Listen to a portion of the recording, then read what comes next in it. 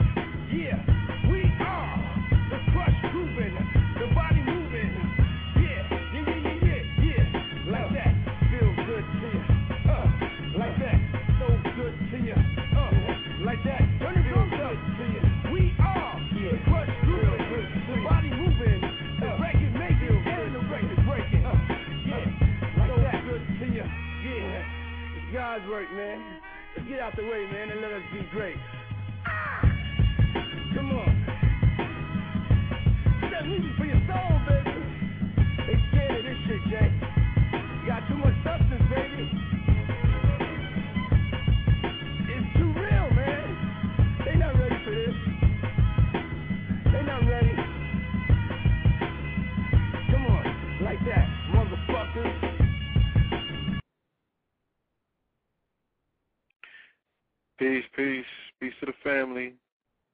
This is Know the Ledge Radio, and you are now rocking with the best. This is your host, Brother Blue Pill. I'm joined tonight with my co-host, the Brother Red Pill. You know what I'm saying? I'm waiting on him to call in right now. Explosive episode that we have lined up for the family tonight. We're going to get to the bottom of a very, very, very important topic in the community, and that is whether or not brothers and sisters should be allowing themselves to get vaccinated and tested for HIV or, AIDS. You feel me? So, with no further ado, let me open the line for my co-host, Brother Red Pill. Peace. Peace, family. What's going on? Everything is good. You know what I'm saying? Let me preference the song that we opened up with. We opened up with J Electronica featuring Diddy That is the ghost of Christopher Wallace. Yes, sir. You know what I mean? Yeah. So That's an interesting song, and we chose that because we actually gonna want to build on that. You know what I mean? Simply because did you played the whole song through when he was talking and everything? Not the entire song, no. Okay. Yeah. I play, Yeah, the lyrics and right, everything. Yeah. No yeah, doubt. yeah, we got the song through. When you got Puff talking about, this is the new black, and this is the new age of consciousness, and in so many words, and then also acting like he's not guilty. Like, I'm tired of, you dudes putting out the bullshit. You know what I'm saying? Oh yeah, it's real funny. He definitely attempted to absolve himself of, all responsibility for having a hand in turning like hip hop into hip hop. So yeah, like a true scorpion. You know what I mean? But yeah, that's my joint right there. Though I'm feeling it. I rise for J Electronica. You know what I mean? Yes, indeed. Yes, sir. Tonight's show is interesting. Say it again.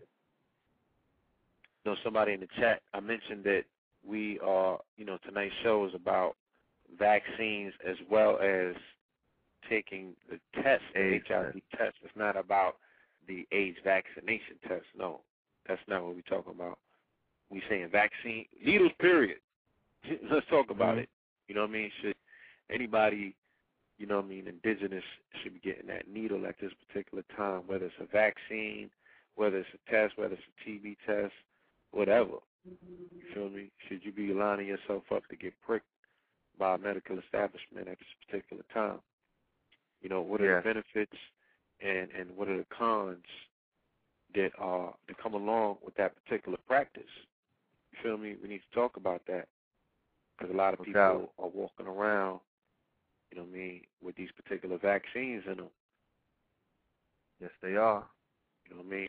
And this brother Curtis Course, I'm going to drop the link in the chat room to his website.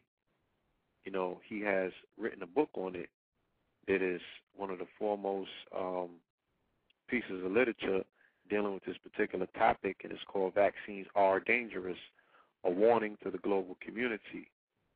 You know what I mean? That book is kind of famous up here in Harlem. You know what I'm saying? The brother is on 125th, up and down 125th, putting his work in, you know what I mean, getting that book out. Shout out to Dr. Felden, what have you. Yes, sir.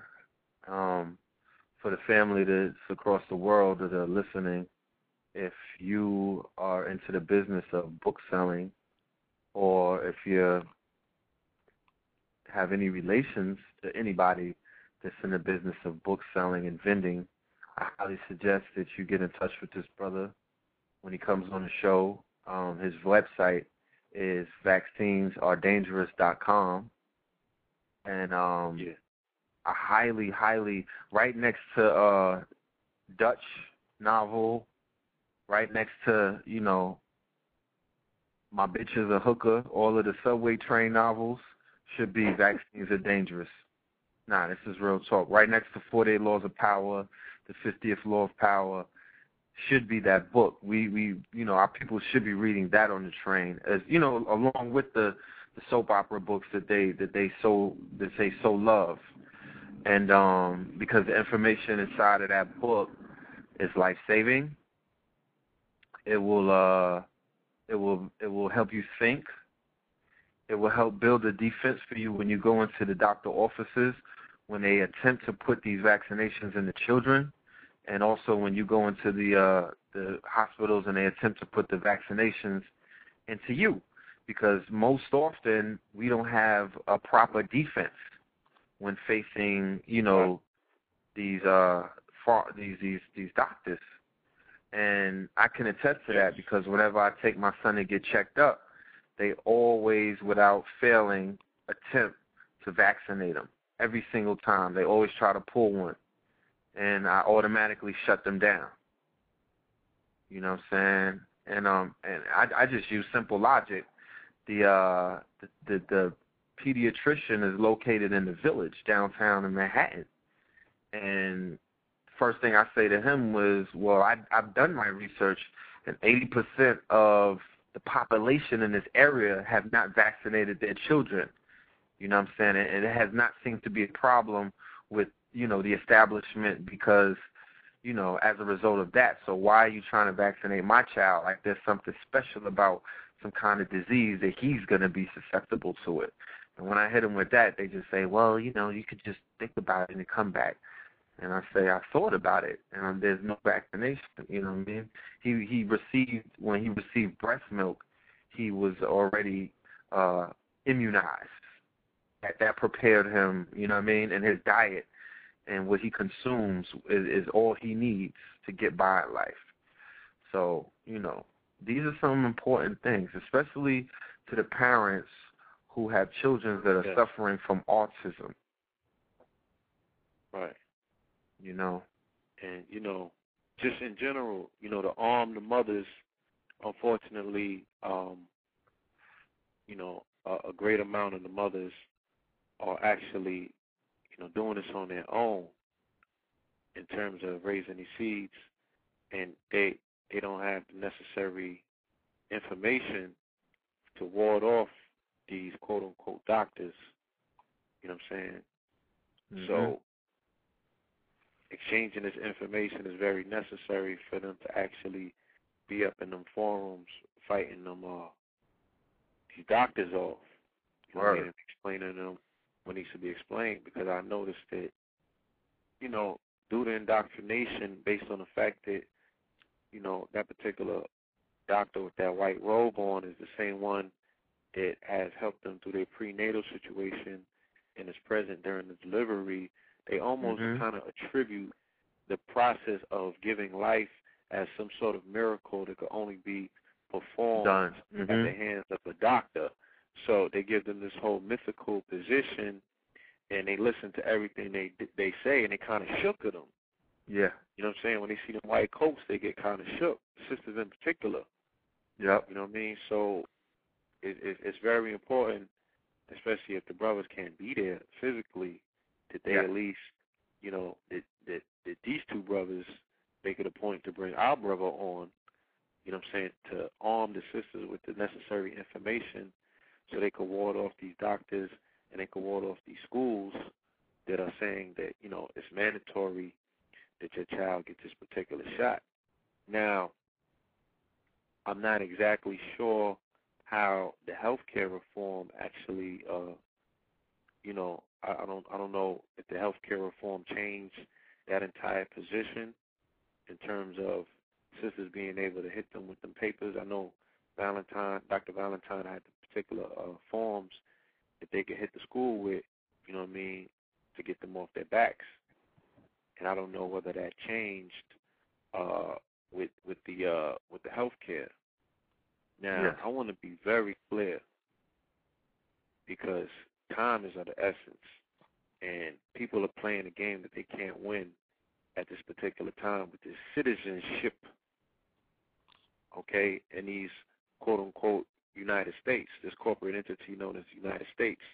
And a lot of people are telling me, are y'all going to speak on the immigration reform? This thing popping off in Arizona is it's buck wild and it's spiraling out of control. But what you are seeing at this particular time is, coincidentally enough, with healthcare, with the census, you know what I'm saying, with these vaccines and everything, they are taking account of their property. You know what I mean? Where they've actually passed a law. You have some people that have come into this landmass that are not indigenous to this landmass. And because they got you playing the crayon game, thinking that you black, white, Spanish, Latino, Hispanic, dealing with all of these misnomers and all these colorful terms that give you no cover under natural law and give you no ties to the land, they're telling the people that are indigenous to this land, they can't be here, okay? and they're running up on these particular indigenous ancestors to this land and checking them like this shit South Africa. You feel me? How do you distinguish someone from a Mexican or Mexico? Okay, there is no particular phenotype that distinguishes what you think is a quote unquote Mexican. Because as I dropped on my Facebook page today, you know what I mean, the brother Ronaldo Rashiki showed that Mexico is full of melanated people. Yep. Okay? It's full of melanated people. And we know that the indigenous ancestry of Mexico comes by way of the Olmec. You know what I'm saying? Who is your people? So there's no way to say, all right, this don't involve us. This is only dealing with the quote-unquote Latino. You know what I'm saying? It's no such thing. That's a misnomer. These people don't exist. You know what I mean? Know what I've noticed? So if they could get away with it,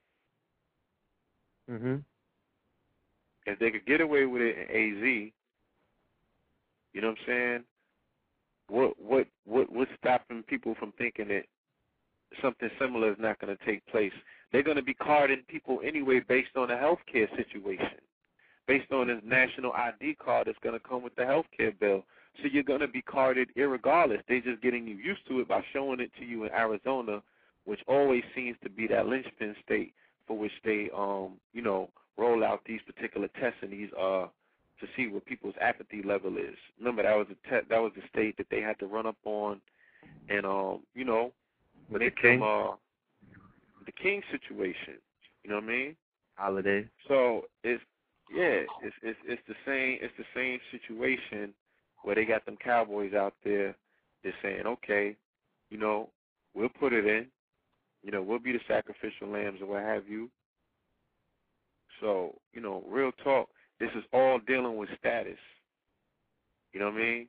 Yep. This is all dealing with status. This still comes back to what has been spoken about previous times on this show, dealing with your Moorish nationality and status.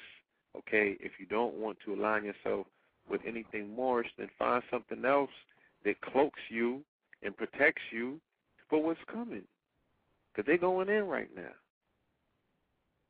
Yep. And you ain't gonna hide. You ain't gonna hide. You know what I mean? There's no hiding. Somebody dropped in the chat that they was checking Mexicans' IDs today in Penn Station. Penn Station ain't in Arizona. Now, either she talking about Penn Station in Newark, or she talking about Penn Station in Philly, or she talking about Penn Station in New York. You know what I'm saying? But either which way, this is a situation that is going to be mimicked exactly on the other side in abroad, and before long, it's going to include, a whole nother program. And you know how a whole other program where carding people is just going to become normal. All right? Mm-hmm. They already showed you in the Village Voice article when they dropped the situation on the police in Bed-Stuy. Okay, an officer went into the precinct. This is for the family that don't know what I'm talking about. An officer goes into the precinct, and he had a tape recorder on him. He was recording the police for like 2 years. Roll all right? call. And the roll call and all that. So the captains was clearly laying out the fact that, look, these people got quotas to follow. It's all about racial profiling. You know what I'm saying? The shit is mandated from upstairs by their superintendents. It's a number game. You know what I'm saying? Everyone is being corralled into these situations where they're like, look, just line them up. Everybody got a warrant. This is Bed-Stuy. Mm-hmm. So this is how they looking at the people. You feel me? And this is the interaction that you're having with a person that is not indigenous to this particular landmass at all. They're the immigrant. They're the alien. And they got the nerve to be telling you and your ancestors and your relatives that you have no particular right to this particular landmass. If your ass was from Africa, okay, when you come home from jail, that's where they would deport you to if the whole game was about getting people that are not indigenous up out of here. They send them to Mexico. They send them to Haiti. They send them to Puerto Rico. They send them to Jamaica. Why they ain't sending your ass back to Africa if that's where you from? You need to do some research. Yeah, get your mind right, man. Need to get your mind right, for real. Yeah, it's reached the point where those who know, those who study are going to be benefited in the future. Those who truly study will benefit from the future. We are going to do an upcoming show where we're going to lay it down. It's not going to be any conversation. It's going to be a straight lesson. And we're going to lay it down. We're going to put the information out there. And I beg and plead. I beg and plead for the people to pay attention to this and take this information and apply it and study more, study on top of the information and stop getting bamboozled and hoodwinked by all of these other ideologies and these fringe groups that keep popping up, these myths and everything, and getting sucked into the fact that nationality, status, and birthright does not mean anything because you Kemetic or because, you're in love with a country in Africa, you know what I'm saying, or because you're in the cultist or these other things that, you're into metaphysics and you feel like you're about to beam up out of here. You know what I mean? Don't bypass the obvious. And what the obvious is showing you is people are revolting everywhere around America as we speak. Everybody is in revolt. The Caucasians are in revolt with the Tea Party and all of these other groups that are popping up, the militias and whatnot. The Mexicans decided, you know what? Forget about it. It's time to revolt. They're in revolt. Guess who's not in revolt? Guess who's not doing anything but just bumping their gums every time you turn around?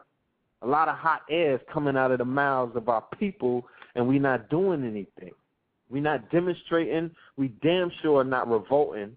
You might be revolting in your living room, you know what I'm saying? Or you might be revolting on your weekly class behind doors. But people we're not putting in no damn work. We're not putting in nothing. We're not doing anything that's worth even talking about at this point. And I thought 2012 was around the corner. What the hell are we, what are the people even waiting for? I mean, this shit is disheartening when you think about it.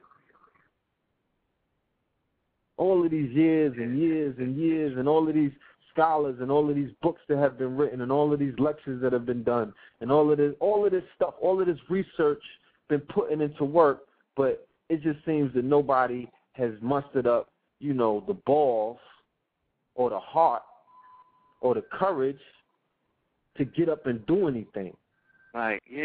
Stop falling for the okie doke, because the okie doke is in full effect, but the shit is so old school. It's so tiring. It look like them textbooks they used to show us in school, like it's played out. All of this new information is coming out. You know what I'm saying? Just go to my Facebook page alone. New information. You feel me? That is deceiving all of the lies and the fiction. I ain't write these stories. You feel me? I just found them and I posted them, and it just shows a classical tale of lies being exposed. You know what I'm saying? The European is jumping out the window and they're saying, okay, all non-Africans on this planet are descendants from Neanderthal. They're like, all right, we the cavemen. You feel me? We the cavemen. We came out the cave. We Neanderthals. You feel me? So who the hell? Then they trying to say Neanderthals had bigger skulls than quote-unquote Africans, so they built the pyramids. And I'm like, come on, just cut it out. I went to see Tut last weekend. Yeah, talk about it. Okay, I went to the Tut exhibit. If you Negroes don't cut the BS and get back into what's yours, you feel me? These Europeans was in there deep, beyond deep. Yeah, skin deep. You know what I'm saying? With an intricate understanding of our history. An intricate understanding from the babies on up. Now, these are Europeans from Wisconsin, Idaho. You feel me? These are your Neanderthals for real. But they knew them some Kemetic information, some Kemetic science. You know what I'm saying? And Negroes is and running around. We wasn't there. And those of us that was there, they was all, nimble, and you could tell that they got beaten over the head by the church for so long. that they didn't even know that they was looking at their ancestors. You feel me? And anybody that goes to that exhibit will know and understand that what them people was dealing with 3,000 years ago is so far advanced from where the Negro is at today. And just where the species is at, period. You know what I mean? It's just breathtaking. It's dumbfounding, the intricacies and the level of detail that we were able to put forth. You know what I'm saying? And they trying to whitewash that entire situation, but it's whack and it's weak. Every attempt that they make to try to place themselves in history is just whack. It's held together by the thinnest of illusions, and it could be blown away like dandelions. You know what I'm saying? With a little bit of research, just a little bit, asking the right questions. You feel me? See Pyramid Code and go see Tut. Like, you got to preference yourself with some sort of foundational information. You know what I mean? Go and check out that Pyramid Codes or what have you. Email us if you don't have access to it. We'll make sure that we send you it. Give up your Facebook page too, because everybody doesn't know where to find you on Facebook. Yes, Facebook page is, facebook.com/Paul Moreland. Paul.Moreland. That's PAUL.MORELAND. You know what I mean? Shoot me a request. I'll accept your friendship request or what have you. And you could just go in on my page, and it's just mounds and mounds and mounds of information. You know what I'm saying? Debunking and demystifying these lies. You know what I mean? And it's just a lot of information that's just available at this particular time where you can wedge yourself out of this particular box in this corner that they put you in, not knowing yourself. I mean, this shit is sickening at this particular point, man. For real. It's like a dream deferred. You know what I mean? Word. What we could have been. Word. What we could have been in life if we only knew who the hell we were and we wasn't scared to challenge. I'm talking about challenging everybody. From these so-called black scholars that done wrote all of these damn books, all the way down to your Caucasian teachers that indoctrinated you from day one. You know what I'm saying?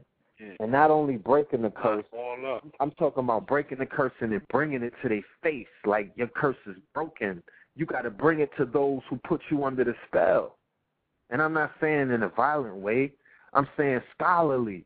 What happened to us debating in Oxford like Malcolm did? You know what I'm saying? Whatever happened to us debating in Harvard? Whatever happened to us bringing it to the establishments and destroying these spells on live TV in front of thousands and even millions? What happened to that? We've been reduced to debate in Negro forums with a whole bunch of savage intellects debating each other. It don't even make sense. People sitting in living rooms calling that debates. Come on, man. How far are we going to fall? Yeah. And then dudes running around, fake-ass chips on their shoulders, and the people in the community acting like, we at this age of enlightenment. Like, we at this point where this shit could be even bragged about. Oh, we're ahead of everybody and we're so conscious. That's a bunch of bullshit. In my eyes. Y'all better do the research.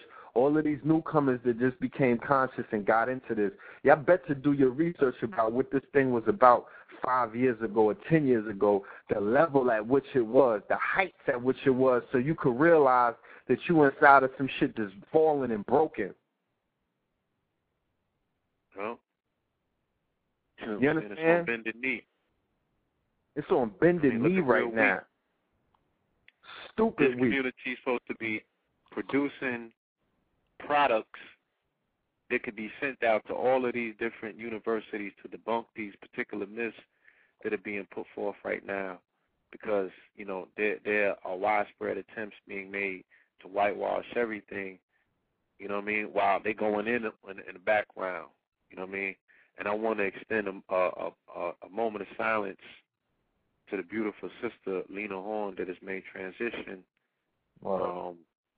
Legend don't even fit. You know what I'm saying? The word legend doesn't even fit the contributions that she's made. You know what I mean? In terms of being fearless and stepping forth and breaking down barriers and making a way. You know, whether people agree with that particular way or not, who cares? She did something, do something. You know what I'm saying? So we want to honor that sister as well. Definitely. I want to also extend a moment of silence to the motherfucking Gulf region. Yep. You know what I mean? Like, it's incomprehensible what's going on. It's incomprehensible. Like, I can't even fathom the amount of death and disaster that region is going to face due to that oil spill for the next crazy. 30, 40, 50 years. You know what I'm saying? Yeah. It's not, however the mind can fathom, because how do you even recover from that? You know what I'm saying? I They was wipe the telling entire you, species out. I told you we was talking yesterday, and I said I was not aware that the initial explosion and the first day of the oil disaster was on April 20th. I was under the impression that it happened a little while later than that. And for the family who's not familiar with the significance of a date such as April 20th, can you share that with them? Well, April 20th is Hitler's birthday. You know, April 20th is a day in infamy that a lot of people are born that are quote-unquote infamous. So it's just another notch on the infamy belt, this particular sacrifice or ritual that took forth. It's also recognized as National Weed Day. So while Negroes was getting stoned, you know, they was destroying the entire ecosystem of the Gulf region. You know what I mean? This is way worse than Katrina. I'm sorry. This is way worse than Katrina. And that buck dancing nigga sitting up there and not doing nothing. You know what I'm saying? He's in the White House not doing anything to protect that particular region, saying, okay, BP is going to have to pay for this. You feel me? Yeah. He's the same buck dancing nigga that's sitting up there and is not talking about what's going on in Arizona to the extent where he's interceding. All right? So you're dealing with the autonomous powers of the state. They're showing you, okay, we're establishing ourselves, we're using our autonomy as a state to enforce this particular federal law that the feds have neglected to do. So we're going to put our best foot forward and just take this snub and this shot at this president. He's going to duck his head and bow like a coward. You know what I mean? When his next agenda after health care was immigration reform. Right? So if this is the particular agenda, then who's making Arizona, who's putting the battery in their back? Shit is a farce, man. Yep.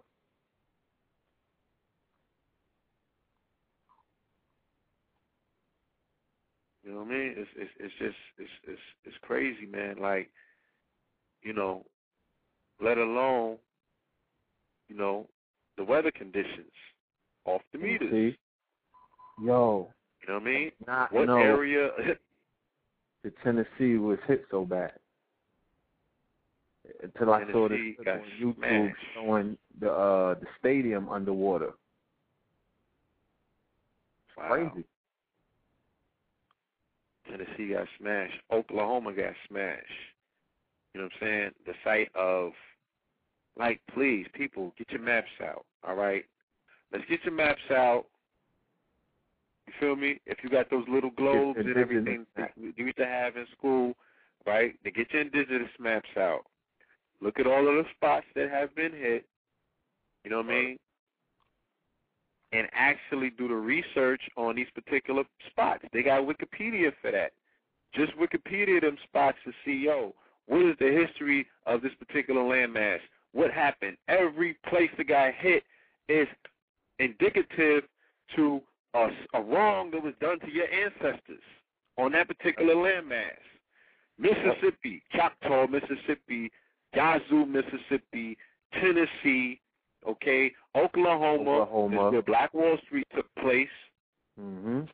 All right? And I ain't ranting and raving and shit trying to call out the spirits of nature to do what it is they doing. I'm just taking notice to the signs.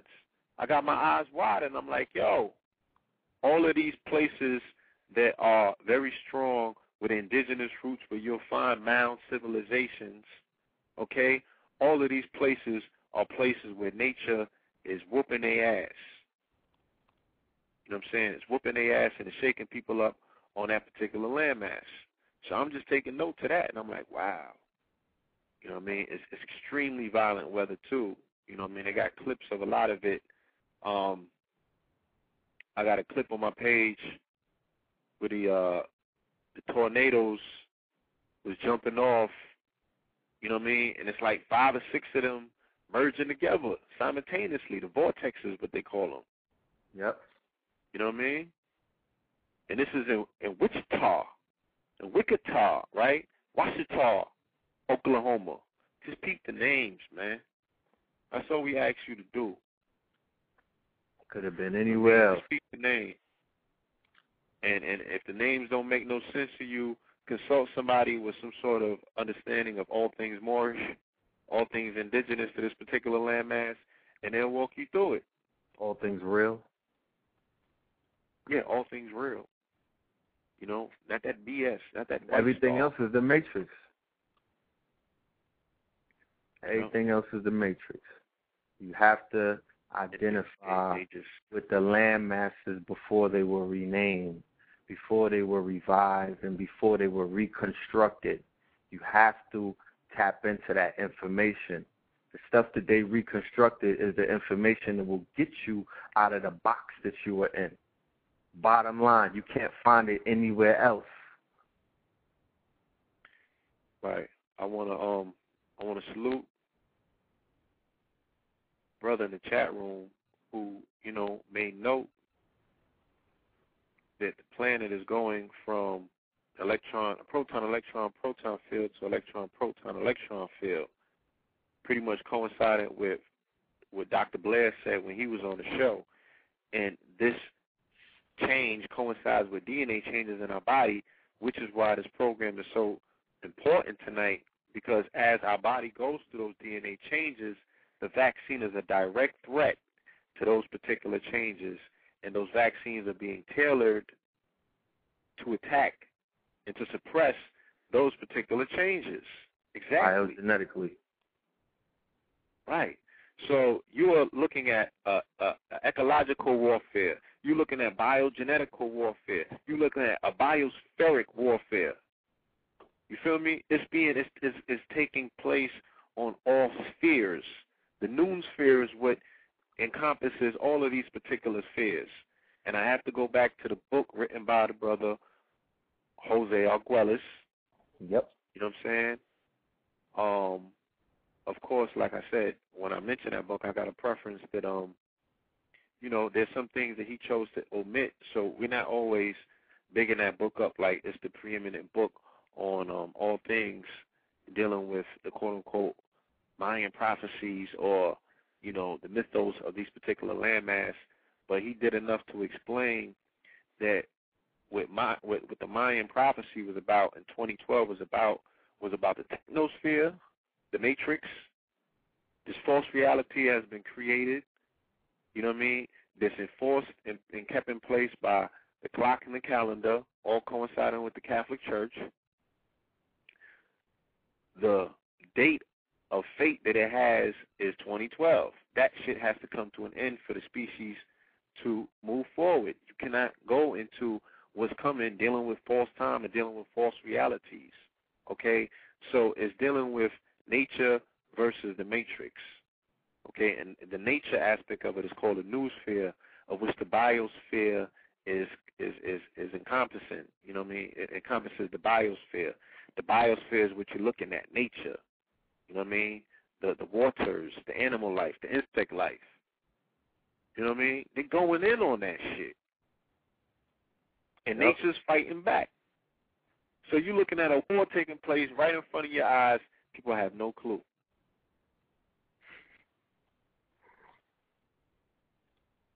It's a shame. You know what I'm saying? They got, you know, they can't seem to do anything right in quote-unquote space anymore. Everything is coming You know, down. They got everything's coming down, spiraling out of control. You know what I mean? Just take a moment and ask yourself, man, like, seriously, what's going on?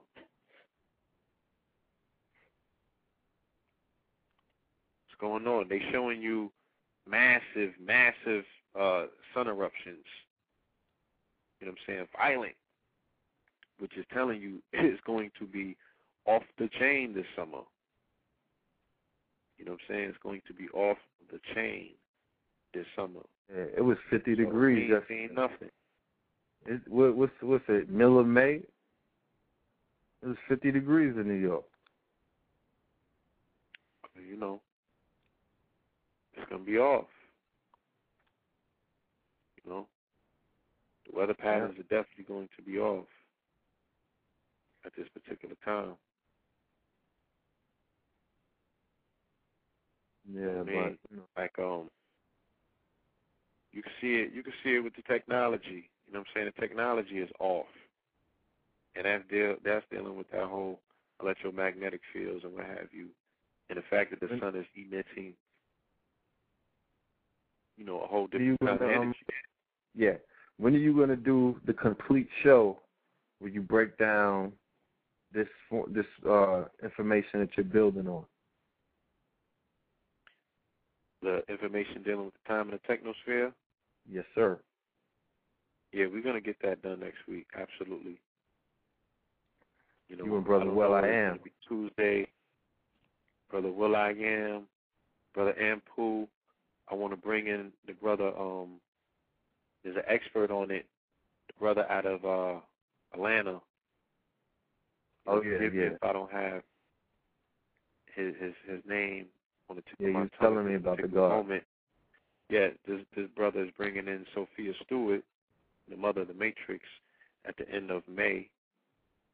He's the one that has taken the information from Jose Arguelles as a direct student of his, and he's prefacing it where he's bringing it home, dealing with that Olmec link, you know what I'm saying, showing who they talking about. That's our calendar.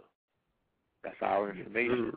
And he's showing people how to internalize and interpret this particular calendar, where you got to know what your totem is. You got to know how you fit into this particular picture. All of this information don't mean nothing if it's external to you. You have to internalize it. You got to be able to put yourself in the picture. Yep. Or it's just surface. Go within with the story and the information. Yeah. Yep. That's what's up. What's the name of the lecture that Valentine did? They will prep and prepare the family for that information, that Olmec information. Which, you're asking me which one? Do you remember the title? Which lecture did he do? Nah. Yeah. I don't remember off the top of my head. You know, the brother got. Yeah, I got the title. I'm gonna dig it up and then preference it. But yeah, man. Yeah. We do want to remind the family that this upcoming weekend, Friday and Saturday, Dr. Reverend Phil Valentine will be live in Detroit, Michigan. You know what I'm saying? He will be in the building in Detroit doing his 1-2 thing. Yes, sir. In the D. And Kings County will be in the building. Yes. We would definitely be joining. Oh, the lads will be in the building. Dr. Valentine, and coming to the Detroit area and bringing this, you know, this energy to the D where it's most needed and most necessary. Definitely. you know what I mean, on our economic sovereignty campaign, also bringing information, vital information to the family about how they can empower themselves. Economically. You know what I mean? Economically. Get it really going. Region. Yes, sir. Yes. Because they need it out there. We will be in the building on Friday and Saturday out there in Detroit. You know what I'm saying? Everyone in the area, in the surrounding areas, in the nether areas, you know, please come out and show your support, show your love. Yeah, show the good reps some real support. This is the first lecture that he's done this whole year. He's been into deep study. He's been writing books. He's been falling back, watching everything as it goes. So he's going to embark with this first lecture upon something historic. You know what I mean? I want to say that I've been overwhelmed and, you know, just blown away by the many downloads that the show that we just did by him already has gotten. Mm-hmm. Feel me? It's in the thousands.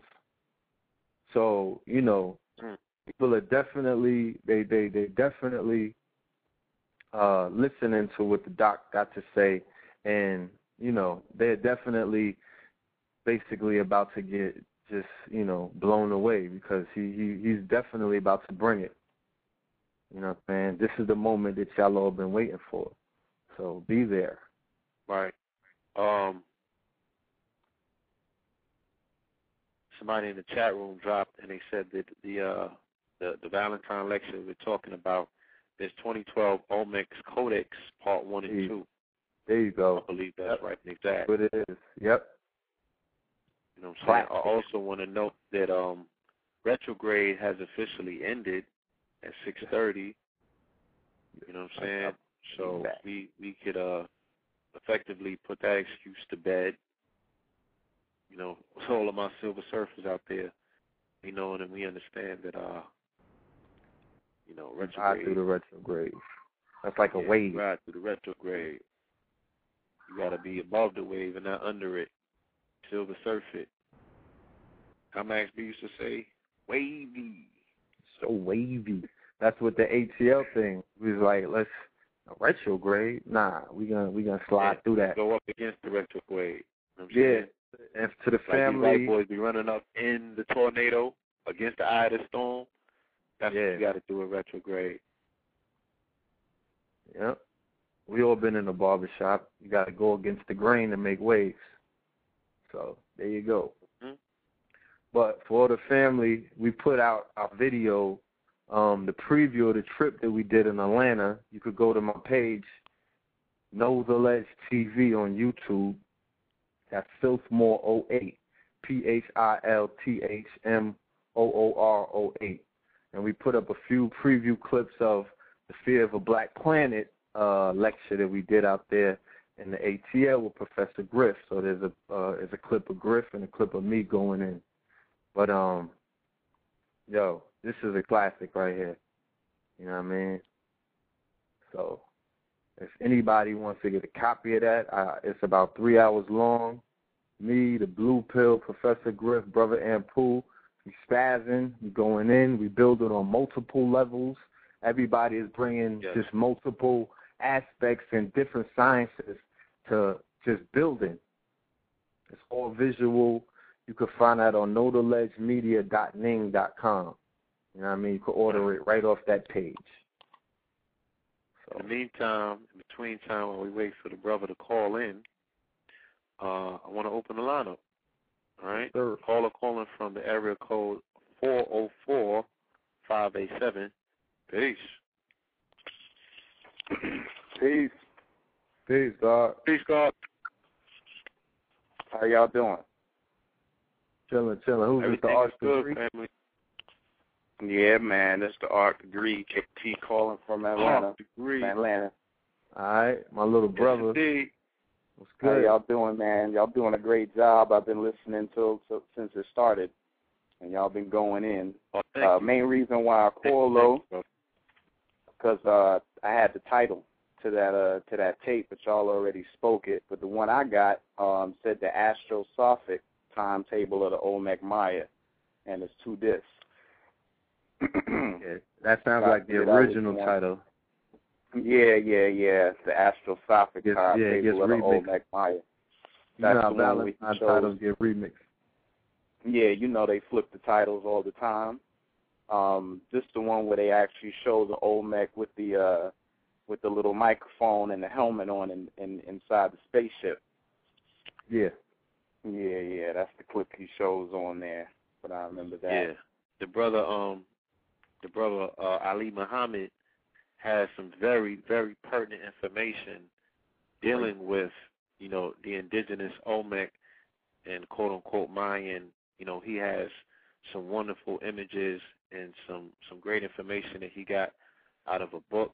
He showed it yesterday in his class. I'm going to see if I could get that DVD and make it available to the family because it's imperative and important. You got Europeans down there in Peru talking about they Mayans. You know what I'm saying? Right. They don't miss that. Oh man.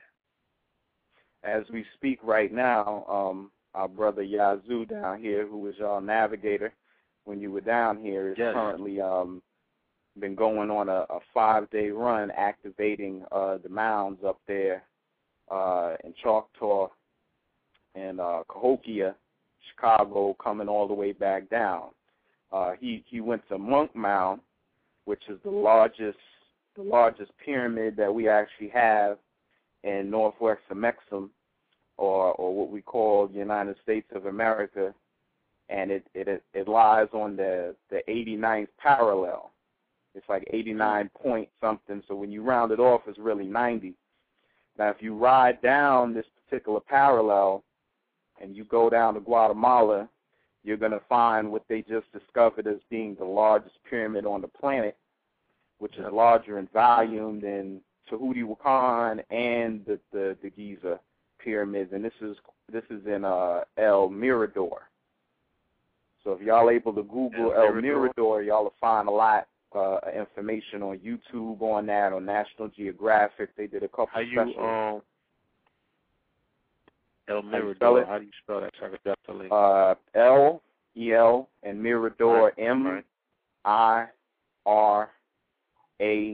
D-O-R?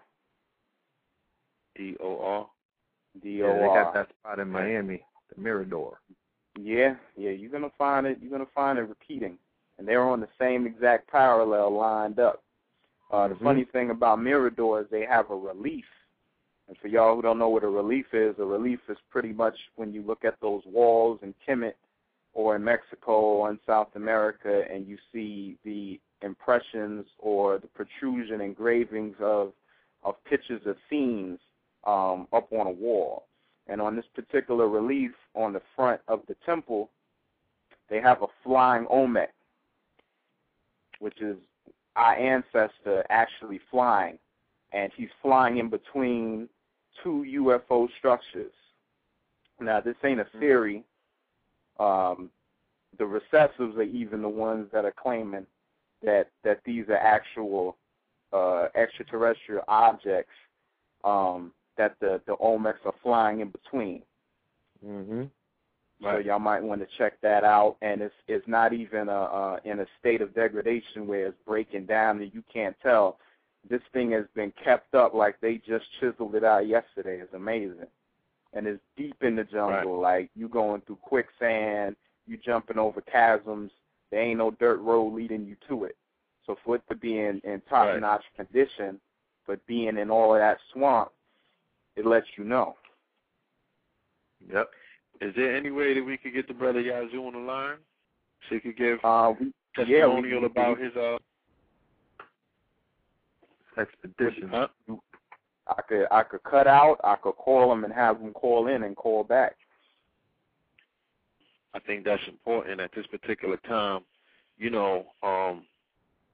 I take great interest with sharing this story with the people because, like we said, the brother Yazoo is, the brother that actually acted as our guide when we got to ATL dealing with the mounds. He's the gatekeeper. And, Yeah, he's a gatekeeper. And the day that we linked up with him is when the tornadoes hit in Yazoo, Mississippi. Dealing with the whole Yazoo land fraud deal, you know what I mean, to deal with the North Georgia mountains, of which they disenfranchised the last remaining tribes, dealing with the, you know, the Choctaw, the Cree, the Cherokee, the Yamasee, the Seminole, you know what I mean? And not only was the brother there when we, you know, started unlocking the grids and we did our grand ritual on Stone Mountain, but he took it upon himself to continue to be the person that goes about and unlocks these mounds and these grids. You know what I mean? And he has gone to Ohio and Chicago and all these areas before us to unlock these grids. So when we come in there this weekend, we could do what we got to do. So what this brother has done is beautiful. You know what I'm saying? All I know is this is one of our. All I know is the brother took us to the spots, you know what I mean, where the rituals are to be done. The sacred place. We did our rituals, and now look at Tennessee. Remember, we went to the Etowah Mound. We just showed up to the Etowah Mound. That's Tennessee. Mm-hmm. It rained a few days later and flooded that whole bitch. It could have been anywhere else in the world. We went on Stone Mountain and was looking over the whole South. You know when Martin Luther King say, and I have a dream, I've been to the top of the mountain and I've seen the paradise? He was talking about Stone Mountain. He's from Georgia, Atlanta. He lived right there. He was talking about Stone Mountain. If anybody's been on top of that mountain, they know what I'm talking about. You could see the whole, not Atlanta, you could damn near see the whole Georgia. Yep. You know what I mean? And it like a big forest. You can see mad mounds, mound to mound. They had a whole mound civilization. Who are these people? You know what I mean? It's not Tonto. Cut it out, man. You know what I'm saying? That's not Tonto putting no mounds up. Word. You feel me? That ain't Tonto putting no mounds on Marlin Avenue. Those were Moors. Word. So all of the proof is there, but like I said, even more important, the actual manifestation of the brothers in the here and now are here to put forth the work. You know what I'm saying? That brother's doing something that should not only be applauded, it can't even be rewarded in monetary figures. We can't even pay that man for what he's doing. He's doing the work of the ancestors. It's a beautiful thing.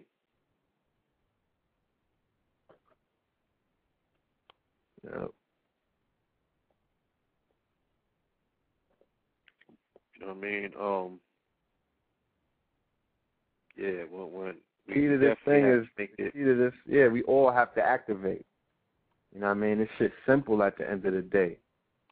If you are who you say you are, you a superstar. You know that song? Activate. If you calling yourself Tahuti, you better do what Tahuti does.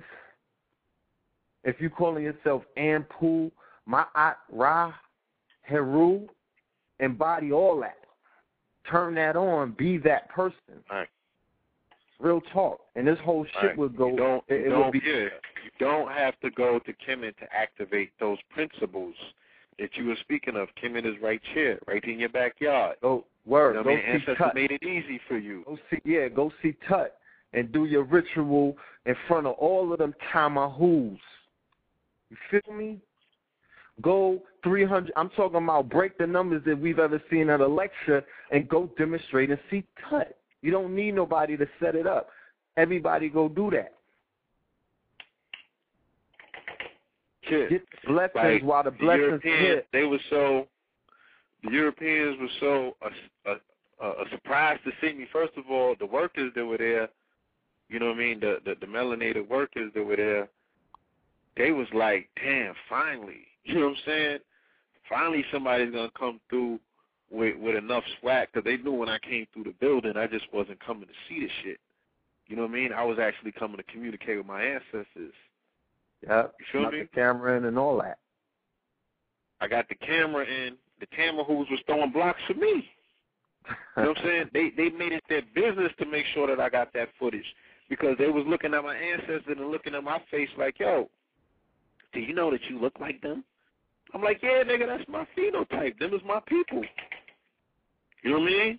Yep. But not even stunting, just like, okay, you know, tell me something I don't know. But at the same time, you know, I want the family to experience that. I want the family to actually go there for themselves and just see the work that their ancestors have left. Remember, you know this is Caucasians from Colorado was coming up in that biatch. Caucasians from the Netherlands is taking a trip to go see that. So I don't care where you live at. They're there with I don't care where with their children. You better get there. And a lot of them were taking, like I said, I found it very interesting that what they didn't know, they were actually asking their seeds. They were asking their babies, and their babies knew. Yep. You know what I mean? I don't know what type of school systems they come from, but they being taught some in the schools where they was telling them what the Ankh was. You know what I'm saying? I seen a few Tamahus in there that was actually breaking down hieroglyphs like it was bug, B. Like they are very much into your culture and your ancestors. Yes. You know what I mean? 80% of our people are not. I give it 20%. Nah. I'll say 20% of our children know these things. You know, the parents have taught them some stuff. But I'm going on a limb and saying that 80% have not. That number needs to change. It's not disheartening and alarming. Right. It just needs to change. We're not going to cry over spilled milk. They don't know it, but it needs to change. Everything starts with the now. It ain't about, you know, getting all fucking hopeless and everything and losing faith in yourself because shit went wrong. All right, shit went wrong. Hold on. But we're telling you that shit went good. Back on the line? Yes, I'm on the line. For thousands of years.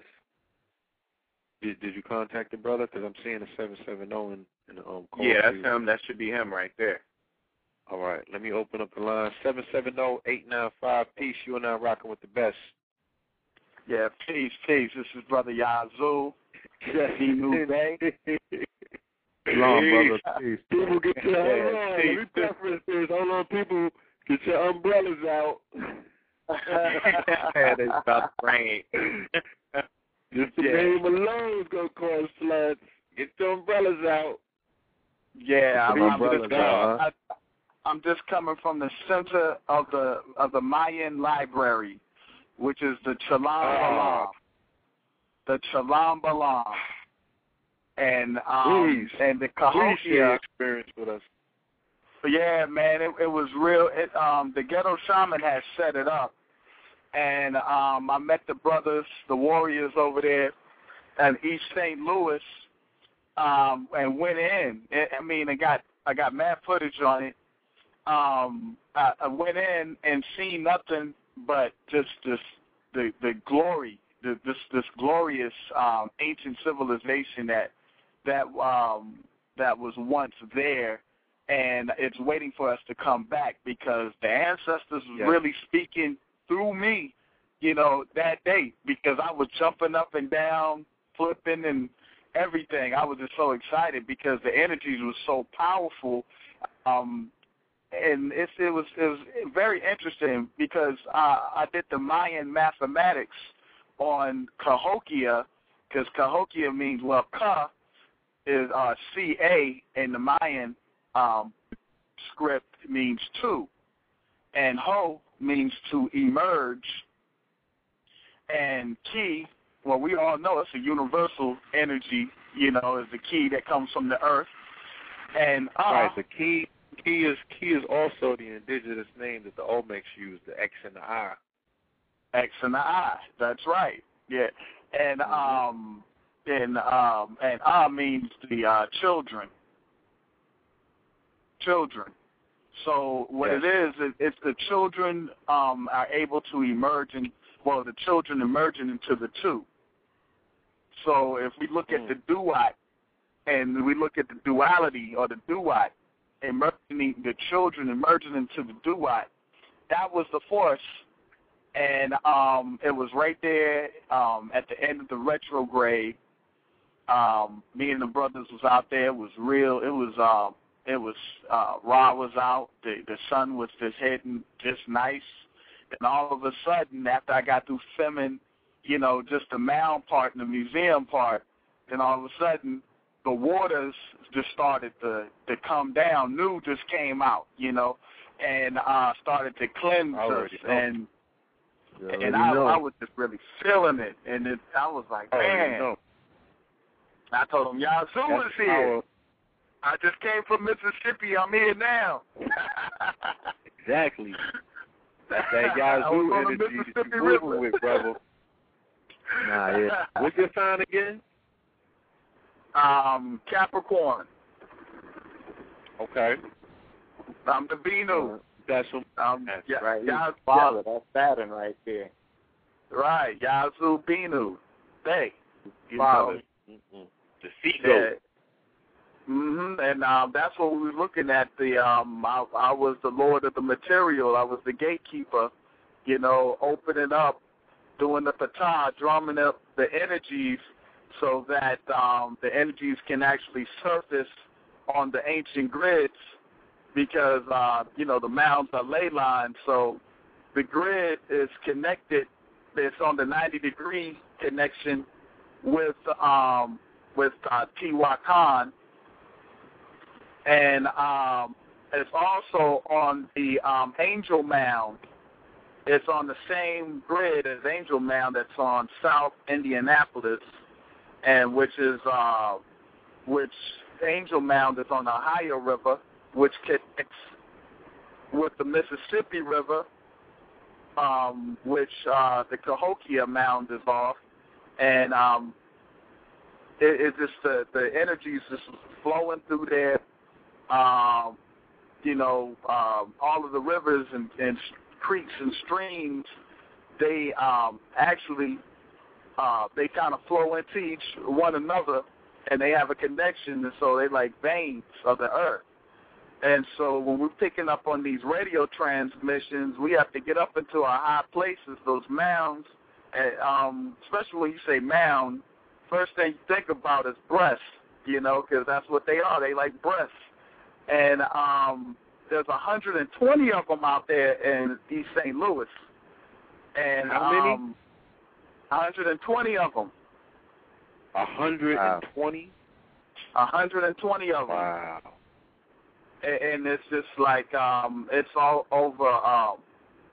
It's over 13 square miles, and they all through St. Louis, East St. Louis. And there used to be terraces and platforms and pyramids and cone-shaped mounds in the St. Louis area that was destroyed. That's across the river. And the name before they named it, before the Pope came in there and named it St. Louis, was called Moundsville. Wow. That's what St. Louis used to be called, Moundsville. So, and it's, hold on. it's also called. Okay. We got the Royal Ark on the phone. So you're talking about the same place where we could see the Ark at? That's St. Louis, right? Where they got that Ark situated? The Ark. The Royal Ark. The Ark, right there. It's the gateway. Then the French founded them? Say that again? Was it France that founded them? Yeah, France by way of the Pope, because if you look at St. Louis was a mulatto Moor. Yeah. That was that's his corporation. And he came representing the Pope and setting up cathedrals and which the monk mound, they call it the monk mound because it was named after the Trappist monks. This is during the 1800s, late in the 1800s. And so the Trappist monks, they got, the way the storyline goes, they was in France and they was invoking the wrong type of energies over there. And so the Pope actually sent them to do some divining. They got in trouble and the Pope had sent them to do divining for St. Louis over in the in that area, and they went there and they set up a railroad and all kind of stuff, and set up a monastery on top of the monk mound. You know, they held all of the East St. Louis, what is now called East St. Louis, which it was the territory of the Iroquois people, or the Ili people, and the Shawnee people. And the Iroquois people, well, you know, when you say Ili means one, or the Iroquois, the one spirit people, you know, which were the warriors that was over there. And those people are now still living there. You know, they still living there. Two of the brothers that was with me, they had the ancient mathematics of that area. And, you know, people like Jackie Joyner, which was one of the fastest runners, female runners out there, women runners, and she was very, very fast, and she was up on that energy. A lot of people, the Empress, you know, Golston, Vertice Bay, she came up, you know, in East St. Louis. You know. Wow, I didn't know that. Yeah, that's now, he has a history there. A brother in the chat room asks, "What is so remarkable about a mound?" Okay, is it a topsoil? One of the things I said, when we talk about the mounds, we're speaking about the earth. But when you talk about a woman, and what is so remarkable about your woman's breasts, you know, those mounds. They're mounds. And so, you know, just like the prophet said, you know, you give suck, you know, our nations to give suck on those breasts, you know, and both have the earth and the woman, they share the same characteristics. And so, not just the mounds in terms of the breast, but we talk about the mons pubis, which is right on top, you know, of the clitoris. That's that mound structure that's on your woman in the lower section of her body, you know, where the womb and the uterus or where the ankh lies at, you know. And then if you look into Kemet, then we're talking about the mound in which a saw appeared upon, a patar appeared upon when the mound emerged from noon. So these mounds are particular structures on our Earth that are aligned with the stars that keep these tectonic plates, you know, in a rhythmic movement.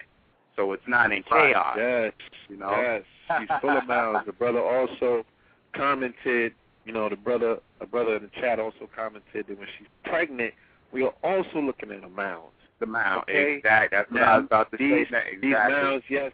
And somebody asked as well in the chat room, and I'm very pleased with the questions that are coming out of the chat room. I must say thank you, brothers. Thank you, sisters. The mounds are built on particular grid points and grid lines of the earth. Ley line. This is where the energy, the ley line, where the energy coalesces at, where two ley lines come together. This is where pyramid structures were built. Like I said, it's imperative that we catch the pyramid code. The pyramid code. Yeah, they talk about that heavily in the pyramid code. And they show it's on YouTube, too. Through visualization. Yes, okay. It's on YouTube, the whole theory. Code. Right. Yes. Right. And I like the fact that everybody, you know, as you coming into this awakening, one of the things that we have to do is to know that your body is a mound. It is a mound, and that we are to activate the body. Once you activate the body, then we can activate these sacred places. Oh, gotcha. And once those, and everywhere a part of this earth is a sacred place. I don't leave one part of the earth. Yeah, I don't leave one part of the earth open, you know, and not sacred, you know. So I don't, wherever you are, you know, whether you're in New York, whether you're in Philly, whether you're in Atlanta, wherever you are, activate those places that are near you. You know? Yes. Activate them. It's all about activation at this particular time. Yeah, I'm navigating go in there too. And turn so these places on. Yeah, absolutely. Take your time. I wanted to go in a little bit. I wanted also to go in a little bit about, you know, how St. Louis is called Moundsville, and how important that area is. What we're gonna do? We're gonna save that for Friday's show, right? Because what we're gonna do is we're gonna conduct Friday's show from the D. You know what I mean? We're going to find out where some mounds is at in Detroit or surrounding areas, and we're going to do that in Detroit. You know what I'm saying? So we're going to pull you on to Detroit. We'll do a full show on mounds. We'll bring the ghetto shaman in. You know what I mean? We're going to do some research for the people because it definitely seems to be an area of interest based on the questions that are coming out of the chat room. And I don't want anyone to not be on the same page of when we're talking about the importance of these mounds as signatures that will lead us back to our ancestry so we can get off of this myth that we wasn't here putting in work on this particular landmass before and after what is known as quote-unquote slavery. But we do have tonight's guests calling in at this particular time. So with no further ado, I want to open the lines up and bring the brother on. I also want to leave you brothers on the phone as well. You know what I'm saying? I'm not going to mute nobody's phone. If you want to take it upon yourself to mute your jack, that's on you. All right? So with no further ado, I want to open up line 646-238. Peace.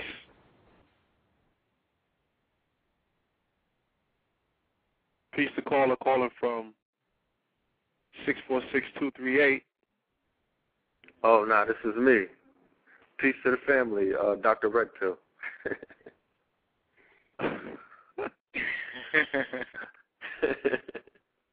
Peace. Nah, you got to check the other line. Check the other number.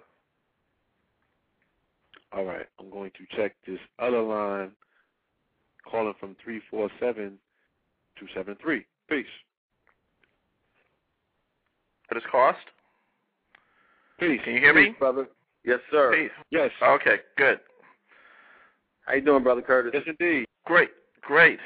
I've listened to your show. It's really fantastic. Peace. Absolutely. We have been awaiting your wisdom. Now that you're in the building, with no further ado, let's get into it. Okay. Please preface to the people who you are, the information that you represent, and where they can find more of this information, and we can get right into it. Sure. My name is Curtis Cost. I'm the author of the book, Vaccines Are Dangerous, A Warning to the Global Community, second edition. The first edition of my book came out back in 1992, and it caused a stir. And many of the things that I talked about then and some of the predictions I made, such as the outbreak of autism, has come to pass.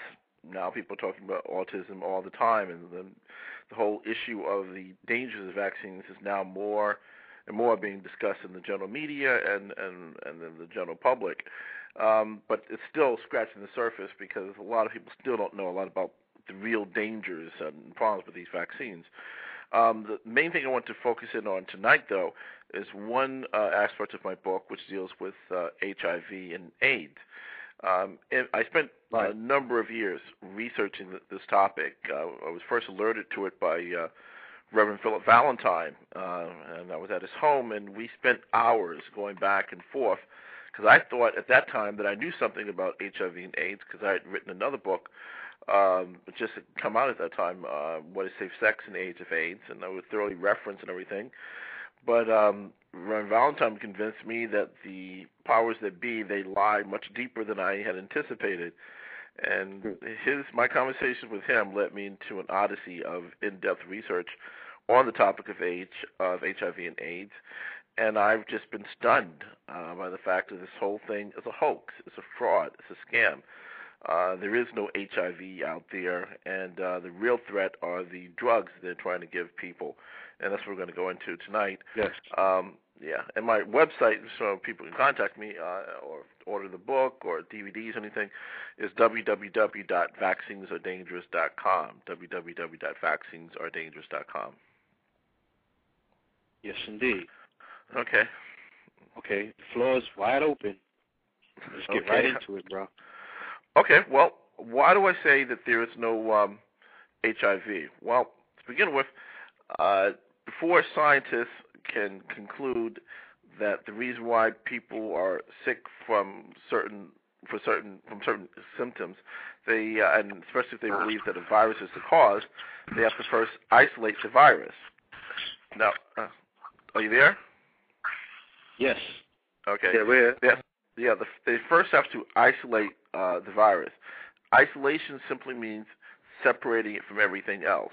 So, for example, if I gave you a solution of milk and alcohol and I asked you to describe the properties of just the alcohol, well, the first thing you have to do is separate the alcohol from the milk. That's what isolation is all about, or the more technical term is obtaining a purified sample. That critical step has never been done to this day. No one has succeeded in isolating any HIV virus.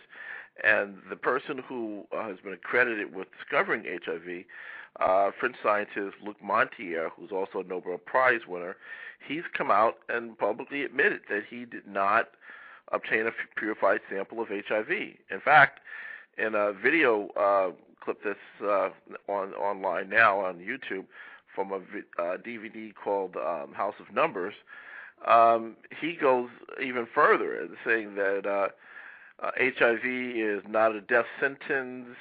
People can recover. It's all about keeping the immune system strong. The drugs that they're trying to give people are worthless. He actually came out and said this. This is the father of the whole HIV/AIDS thing.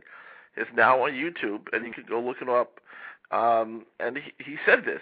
So we know HIV has not been isolated. There have been some other attempts, and each time that they've attempted to isolate it, they just fell short. What they usually come up with is nothing more than cellular debris. And in fact, take it a step further, I can tell you this whole notion of viruses being the cause of anything is also a hoax.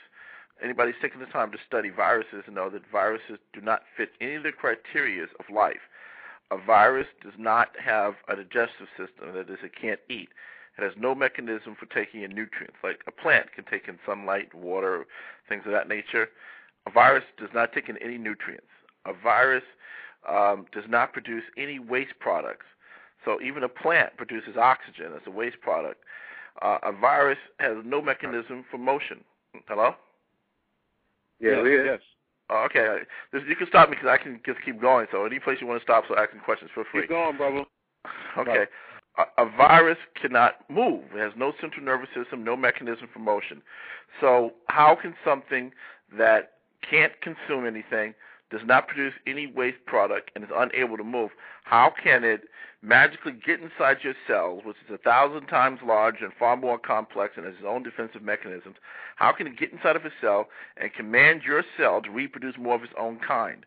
It's ludicrous. It's madness. But because most people don't have an electron microscope in their home, have no idea of anything about viruses, they just accept what the medical establishment has been telling them. One thing that I started to do when I give lectures is I would normally pick somebody out of the audience and hold up a key and ask that person that if I told them that this key was capable of getting into their cells and reproducing more keys, would they believe me? Of course, they would say no, and then I ask, well, why? Well, they said, well, it's a key. It's dead. Yes, that's true. More importantly, you're familiar with what a key is. There's no question in anybody's mind that a key cannot get into your cell and produce more of its own kind. Why? Because it's dead, and you know it's dead because you're very familiar with the key. Most people are not familiar with viruses, and so we pretty much accept what the medical establishment tells us. But a virus is no more alive than a key, and so we know dead things don't come alive, and so, you know, in fact, this is not even controversial when you look at it, because the medical establishment will tell you, in most of the general literature, that viruses are dead outside of the body. I mean, they don't keep that part as a secret, but they then say, well, it comes alive inside of the body once it gets into a cell. How does it do that? Who knows of dead things that just come to life? So that's another aspect of it. That gets in deeper. Basically, the medical establishment has created a multi-trillion-dollar industry around this fake notion of viruses. Any of the holistic practitioners out there, none of them focus in on killing a virus. they focus in on building up a person's immune system. So through proper nutrients, through eating the right foods, detoxing, plenty of rest, doing those things that keeps the immune system strong and builds it up. They don't focus in on killing microscopic organisms called a virus. So that's a whole other issue, but I thought I'd just throw that out there.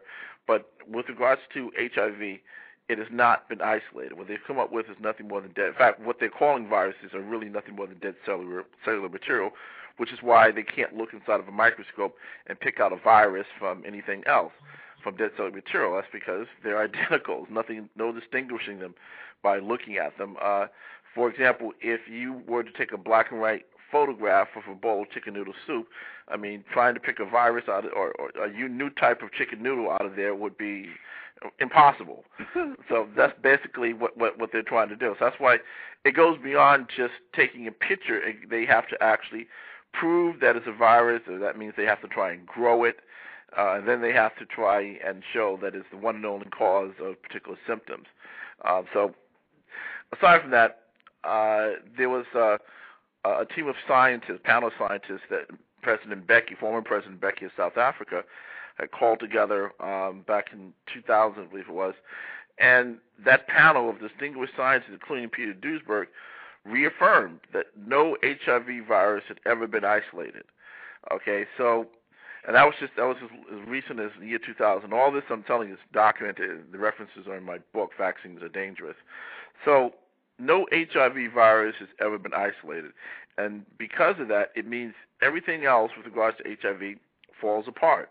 It means that the HIV tests are completely worthless, because there's no way to measure the accuracy of a test if you don't have the thing that's isolated to test it against. Right. So I can't say that my test is 90% accurate for HIV, or 80% accurate, or 70% accurate, unless I have samples of HIV that I can measure my test against. The term to describe that means is that there's no gold standard. So the gold standard would be the actual virus. None of these HIV tests have a gold standard, that is actual HIV. So all these tests, all they do is look for chemical reactions. Chemical reactions that they're claiming they believe might have some relationship to HIV, that you may actually have been exposed to it at some point in time. And if you listen very carefully what doctors say, they don't say that you have active infection of HIV. At least they certainly won't put it in writing. What they will say is you're HIV positive. Well, there's a world of difference between being HIV positive and actually having HIV. Now, why do I say that? Well, one, there's about 70 different things that can trigger a positive response on the HIV test. And I have a chart listing them and all the references in my book. For example, vaccines. You can take a flu shot, and that flu shot is enough to cause, if you take a test shortly thereafter, to cause you to test positive, even though you don't have any HIV, but just the fact that you took that flu shot, or hepatitis B shot, or a multitude of other drugs that you could be taking that can trigger a positive response. Or if you have malaria, leprosy, a whole list of other conditions, that could trigger a positive response on the HIV test, or what's called false positives. Even pregnancy. If a woman's pregnant or recently pregnant, that's enough to alter her body chemistry enough to cause a false positive result on the HIV test. So there's a multitude of things that can cause someone to test positive, even though they have nothing to do with HIV. Taking a step further, I mean, the real proof of the worthlessness of these HIV tests, and I'm talking about all of them, the Elijah, Western blot, PCR tests, is the fact that none of the manufacturers of these tests issue any type of guarantee with regards to the accuracy of their tests. Now, they know that their tests are worthless because they don't have any gold standard to measure their tests against. So they know it's worthless. And in the package inserts, they specifically state that their tests should not be used for diagnosis of HIV or AIDS. Rather, this should be a part of a collection of other variables, other tests, and the doctor's own subjective analysis. So basically, they're putting the blame on somebody else.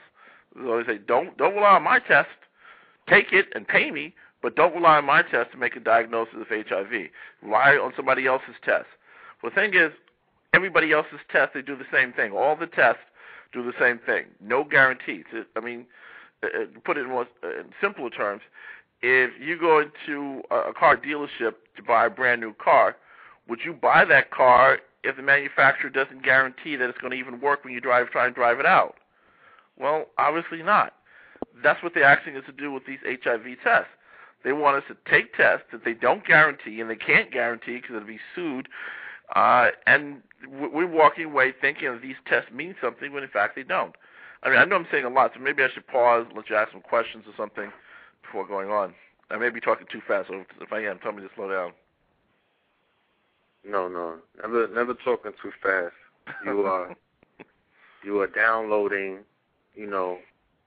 priceless information at this point. Okay. Thank you. One of my main questions would be, what is ravaging the continent of Africa right now? Sure. On the continent of Africa, a multitude of things are going on over there. Since we know HIV is not the cause of this, and no, whenever they put a cause of something and they try to put the blame on a virus, immediately start looking for something else. Start looking for some chemical contaminants, some drugs. You look for other things. In Africa, the main thing that's a problem over there is you have many sections that are suffering from extreme poverty. When you have situations of extreme poverty and extreme malnutrition, well, that's always a breeding ground for disease. Unsanitary water, unsanitary conditions. And what they're doing over there is people who are sick for reasons of malnutrition, unsanitary conditions, they're just labeling them as having AIDS. Yeah. They are not going over and testing all those tens of millions of people who they claim to have HIV. That is just not the case. And I have all the references in my book. They're not testing those people. And in the few cases when they do test them, they're using typically the ELISA test. Now, even in the United States, they don't define somebody as being HIV positive based on a single test. They typically will have you take at least two tests, maybe ELISA, Western blot, or PCR, something like that. But in Africa, the very tiny percentage who are given a test are given one test, and the diagnosis is made based on that. It's all bogus. The big numbers that they're talking about, the tens of millions, those are all estimates. Those are not real numbers of people who've been confirmed to have AIDS. I was just watching a video clip from Africa. This doctor who hello? Yeah. Who was an African doctor working at this clinic. He came out and spoke to these people doing this documentary, and he stated very frankly that he could not understand why the World Health Organization defined tuberculosis, for example, as an indicator of AIDS. So over there, they don't test you. If you have fever, diarrhea for any length of time, automatically you're defined as having AIDS, which is ludicrous because those are the same symptoms of tuberculosis, malaria, and a lot of other things can cause you to have diarrhea and fever for a long period of time, nothing to do with AIDS. But he said, look, there's no clinical distinction between TB and AIDS-related TB. I mean, the symptoms are identical. And it's just ludicrous. So basically, they are labeling a large number of our people in Africa as having AIDS. Now, why would they do something like that? Because two things takes place when they place that label on someone. One, for example, with regards to TB, instead of resources being devoted towards the proper medication and treatment, which is established for TB, that's being diminished, and instead they're put on these AIDS drugs. And I'll talk about that in more detail shortly. But in short, the AIDS drugs are deadly. They're poison. And so they are using this label of AIDS to justify really poisoning people. And poisoning with stuff with these drugs is injected into their bodies or taken in pills. And, it's equivalent to, it reminds me of Nazi Germany, where the Jews were told they were going into showers, and they get into the showers, and what happened with the gassing and everything. Here we're being told, oh, you have AIDS, but we're going to take care of you. We got medicines that's going to help you. And, these people, they don't know, and they're not questioning it. They're thinking anything that comes from the great United States or the Western civilizations. They show Magic Johnson. They show Magic Johnson. Yeah, sure. That's another thing. I can get into that shortly. He's a disgrace in my book for what he's been doing. But aside from that, bring a white doctor over there, blonde hair, blue eyes, some gold-rimmed glasses and a white jacket, and if he has she has a smile on their face, forget it. The brothers and sisters over there can't wait to roll up their arms and take whatever medication that they want to give them. I think the same thing is true over here. I mean, even though we talk about racism and all the things they've done, deep down, a lot of us still suffering from this, ramifications of slavery, where instead of having lack of trust in your former slave masters, we trust them and love them to death. And it's unfortunate, but we roll up our sleeves and, we don't question anything, and, and this is the end result. I mean, the Tuskegee syphilis experiment didn't teach us a lesson.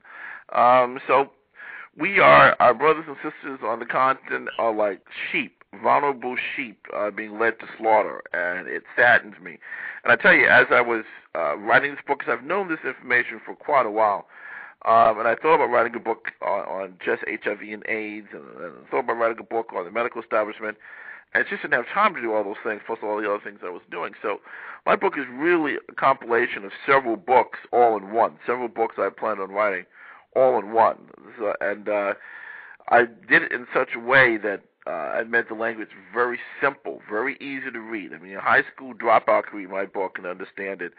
And also for the more serious-minded, more scholarly-minded, it has tons of references.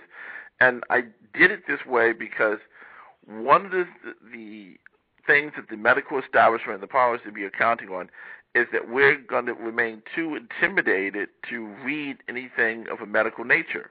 They're counting on that because anybody who reads their medical literature, everything falls apart. I mean, the research that I've been doing, it was stunning as I went through the statistics and the facts. Like, how in the world could they get away with this?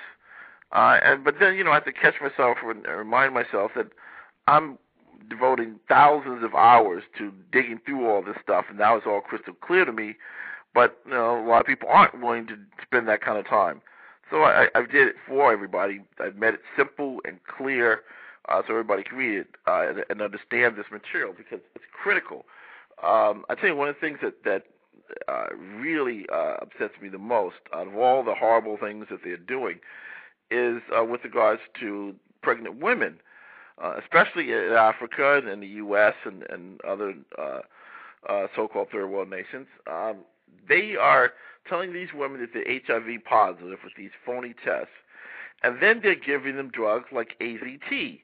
Now, AZT was originally a chemotherapy treatment, but it was so dangerous, so deadly, that in 1964 they discontinued use of it. Then when this HIV/AIDS thing came about, they falsified some studies, and the information is in my book, to create the impression that the drug was somehow effective against HIV. And so they put this very deadly drug on them. And we all know how deadly chemotherapy is. So if you have a drug that's a chemotherapy treatment and it's too deadly to be used as a chemotherapy treatment, the stuff is highly toxic. It destroys the bone marrow in your body. Now, why in the world would anybody put something in their body that destroys the bone marrow? And it basically destroys everything. It destroys the whole DNA structure. It's horrible. It causes anemia. It causes the redistribution of body fat, resulting in a phenomenon called buffalo humps. It's very, very toxic concoction, AZT, and then all of them are the protease inhibitors and the DDI and all the other stuff that they're dealing with. Now, you take this nightmarish concoction, and you are giving this to pregnant women. I mean, it's mind-boggling. You know, when a woman is pregnant, I mean, they try to caution against taking aspirin, anything, because you don't want to upset the body chemistry. And they're going to take this highly deadly drug. You take the best boxer, wrestler, athlete out there, and you give them AZT long enough, they're going to die. They're going to shrivel up, develop cancer, and they're going to die. And they're giving this to pregnant women, and they're targeting our sisters on the motherland and over here. You know, it's in the black community, more so than any other community. You see all these posters in our community about go and get tested, go and you know, take this drug and that drug, and you know, of course, we got Magic Johnson's face all over the place. Now, I can tell you, if he's been taking these drugs, Combivir and things like he claims, and if you look at the side effects of these drugs, there's no way. I have troubles believing that he can be in the level of health as he's in taking those drugs, given the side effects. I mean, if it is true, and if he is taking these drugs and he's in his level of health, then I will have to start believing even stronger in miracles, because he was cured holistically a long time ago. Yeah, I know. That's not true. Just like the sister Maria Davis, okay? Maria Davis was a patient of my mother's and Dr. Sabi's. My mother brought her back to life when she was improperly diagnosed with HIV. And like you said, they hit him with them drugs, and them drugs would turn them, quote-unquote, sick. My mother brought her back to life. Her scalp was purple, her hair was falling out, she was dying. Right? Her cells were dying. My mother brought her back to life. The medical establishment stepped in her and cut her a check. And she's up there doing commercials for the medical establishment when she knows better, because she was cured, or should I say, herbs were administered to her body to help rehabilitate and regenerate her cells to fight off the toxicity of the AZTs and all of other concoctions that they dropped into her. All right? So these people are not taking them drugs. They are taking checks. Yes. Okay? So they get quiet. They are not on them cocktails. Come on now. Yeah, I mean, if he was taking them, you know, these things called buffalo humps. Anybody see any buffalo humps on Magic Johnson? You know, it's a disgrace. I would love to see him get on a witness stand and put his hand on the Bible and testify that he's taking all these drugs, because he's, you know, his face with that big smile on his face is all over our community, pushing these drugs and leading our people to their death. And, you know. And I could even cut him a tiny bit of slack if he was some brother, you know, at his wit's end, no money, you know, struggling, and, you know, he just out of desperation did something that was just a bad decision. He's not. He's rich.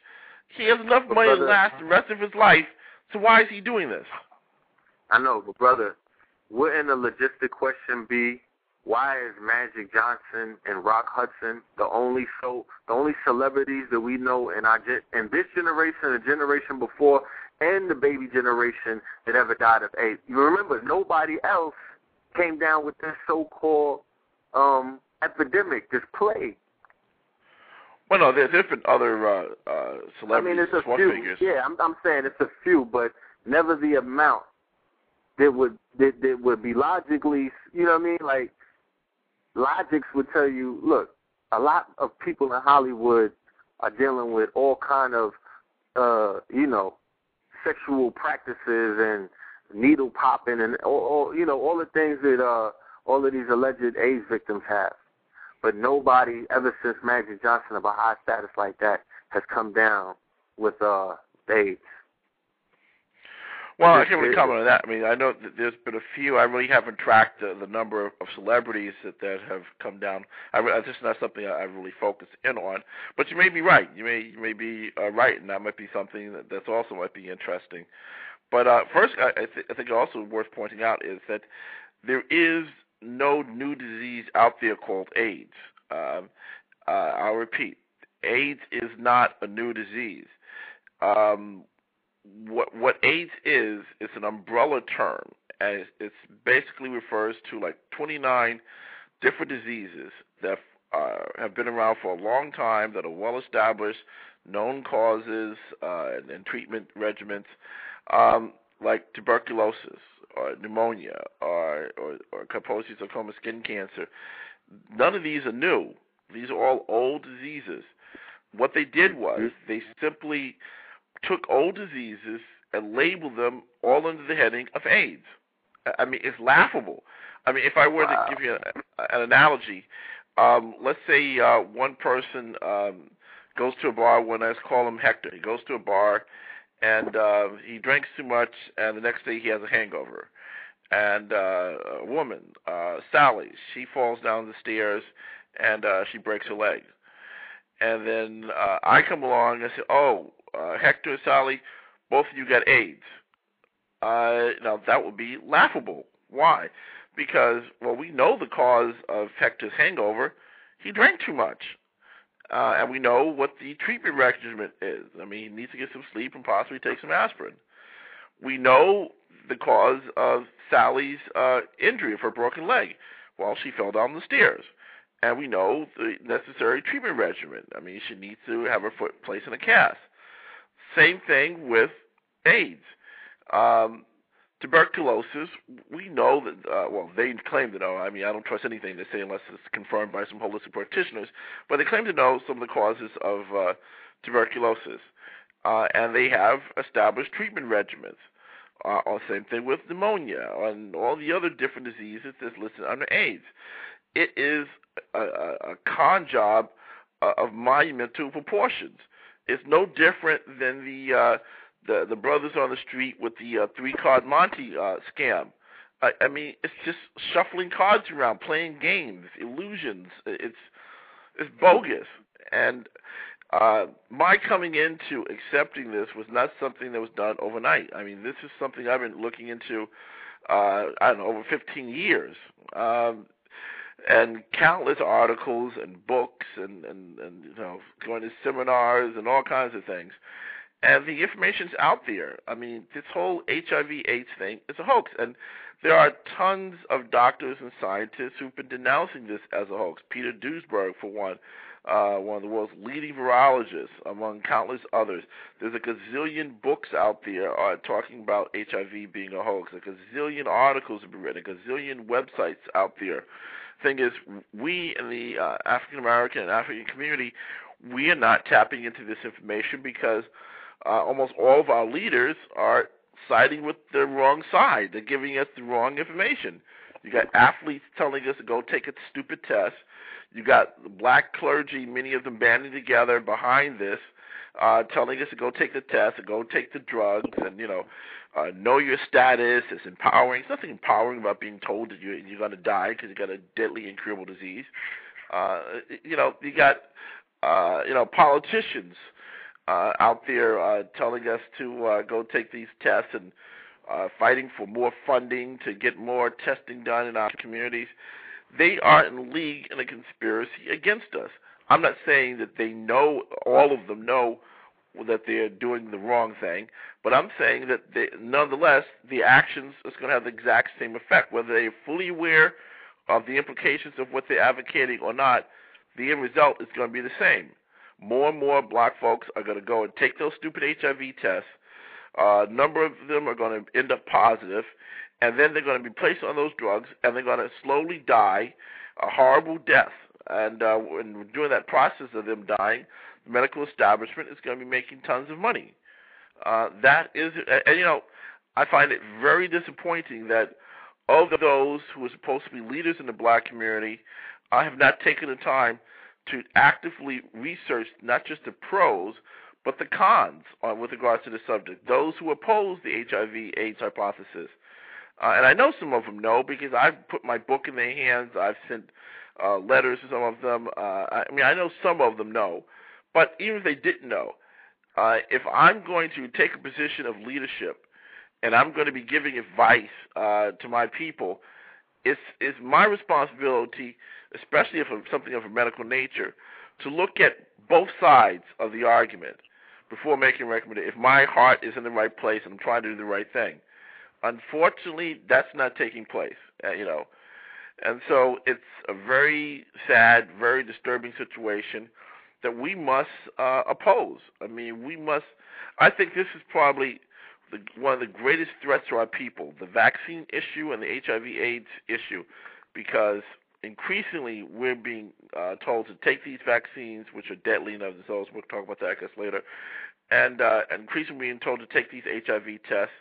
And because these tests are so worthless, more and more are going to be told that they're positive. They're going to want them to take the test again and again and again to know their status.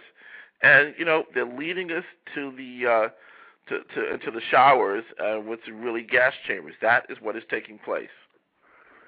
Right. Now, give me 1 second so I can inform the family. We have 10 minutes left on the live stream. If you want to continue this conversation, please call us at 347-637-2135. That is 347-637-2135 to join us on the feed. Red Pill, are you in the chat room? Nah. All right, I need you to come in. I need to pass you some information just in case my phone blinks out. I might need you to log in. So shoot me some info so I can get you this info. Nah, I don't have a connection where I'm at. You don't got a It'll connection? just be a short one. Nope. All right, so we have to ride this out. All right, Brother Curtis. Yes. Can you get to vaccines? Because we have a lot of listeners on the line, in particular, a lot of mothers. Right. And it is a great interest to us that we inform them and fortify them with a system of information that they can use to battle off these quote-unquote doctors in these schools that are telling them the vaccines are imperative. Right. The vaccines is another scam, complete and total scam. The vaccines do not protect you against anything. The majority of the people who come down with some of these diseases get them from the vaccines. It's been estimated, it's been published in medical journals. Like 60-70% of the people who get measles get it from the measles vaccine. 90% of the people who get polio get it from the polio vaccine. And the list goes on and on and on. You have a greater chance of coming down with these diseases and in more serious form if you take the vaccine than if you don't. Also, the whole notion that vaccines save the world, nothing could be further from the truth. I have a chapter in my book entitled Exaggerating Diseases, and then also a chapter entitled Charts, in which I show, using the medical establishment's own statistics from sources like Morbidity Mortality Weekly, published by the Center for Disease Control, these diseases were declining steadily before the vaccines came on the market in most cases. The measles vaccine, the incidence of measles, for example, had declined as much as 98% before the measles rubella vaccine came on the market. Can you imagine? 98% decline. That's humongous. And this was before the vaccine. And the fact that it continued to go down after the vaccine came to market, that's what they always focus in on.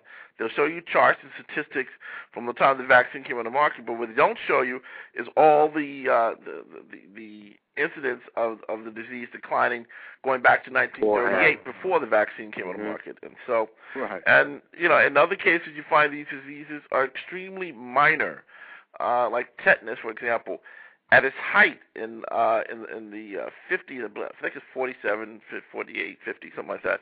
At its height, it only affected about 600 people in all of the U.S. 600, that's it. And most people get tetanus and most of these other diseases, they fully recover. The medical establishment makes you have the impression, oh, well, if you get measles or if you get tetanus, oh, it's a horrible disease, you're going to be crippled for life, you're going to die. Nothing can be further from the truth. The vast majority of people who get any of these diseases, they may have a little fever, rash, some muscle pain, a week or two, but in vast majority of the cases, they fully recover.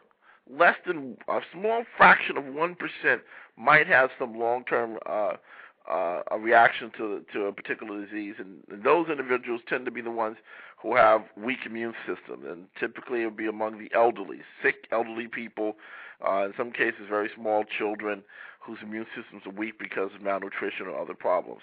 So first thing I want to emphasize is these diseases are minor. They're not serious diseases.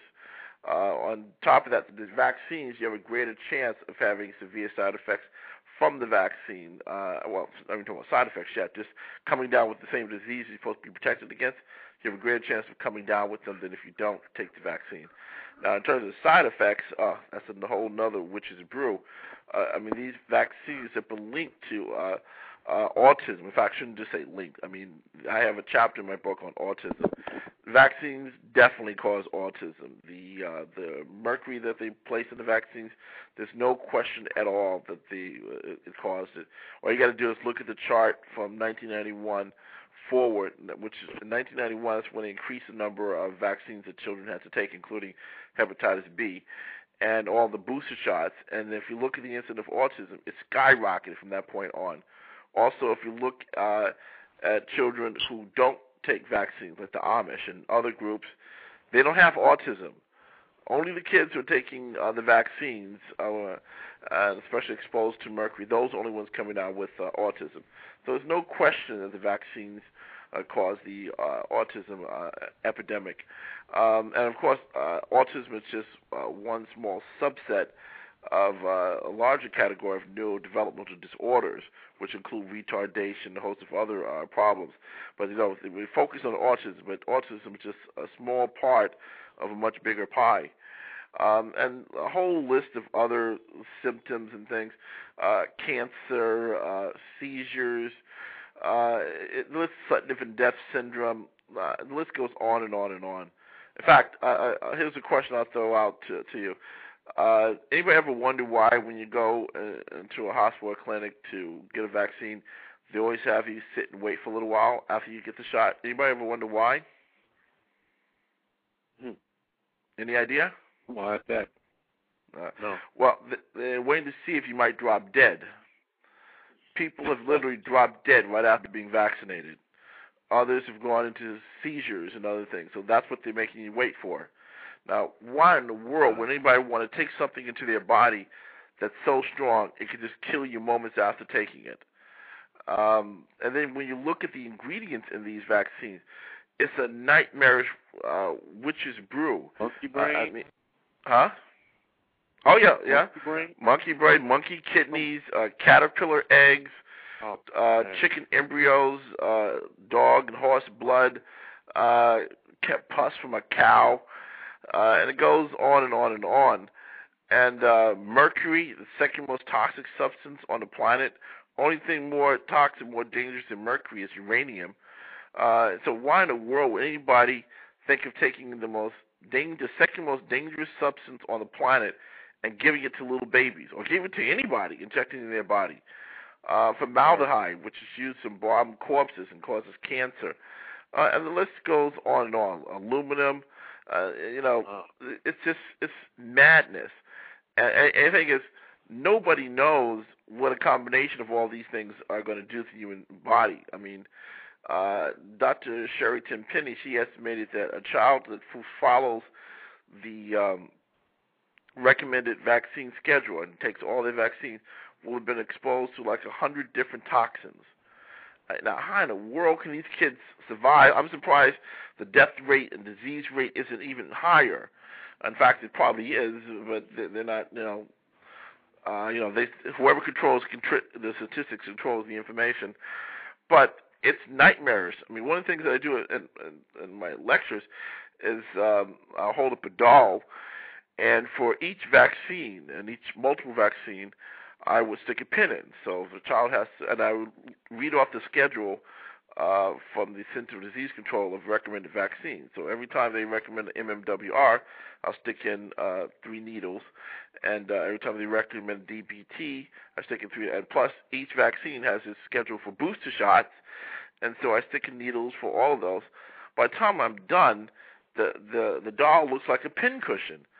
And people are aghast because that image drives home the point, I think, strongly, what they're doing. I mean, they are saturating our babies with poison, poison on top of poison on top of poison. And there's nothing nutritious inside of a vaccine. There's no vitamin D, no vitamin C, no nothing. Everything inside of a vaccine is a poison. And we're not even talking about the worst stuff, which is the genetically engineered stuff. Because, when you take a naturally occurring organism and you play around with its genetic structure and you stick that in the human body, they don't know what the long-term effects are going to be, and they don't care.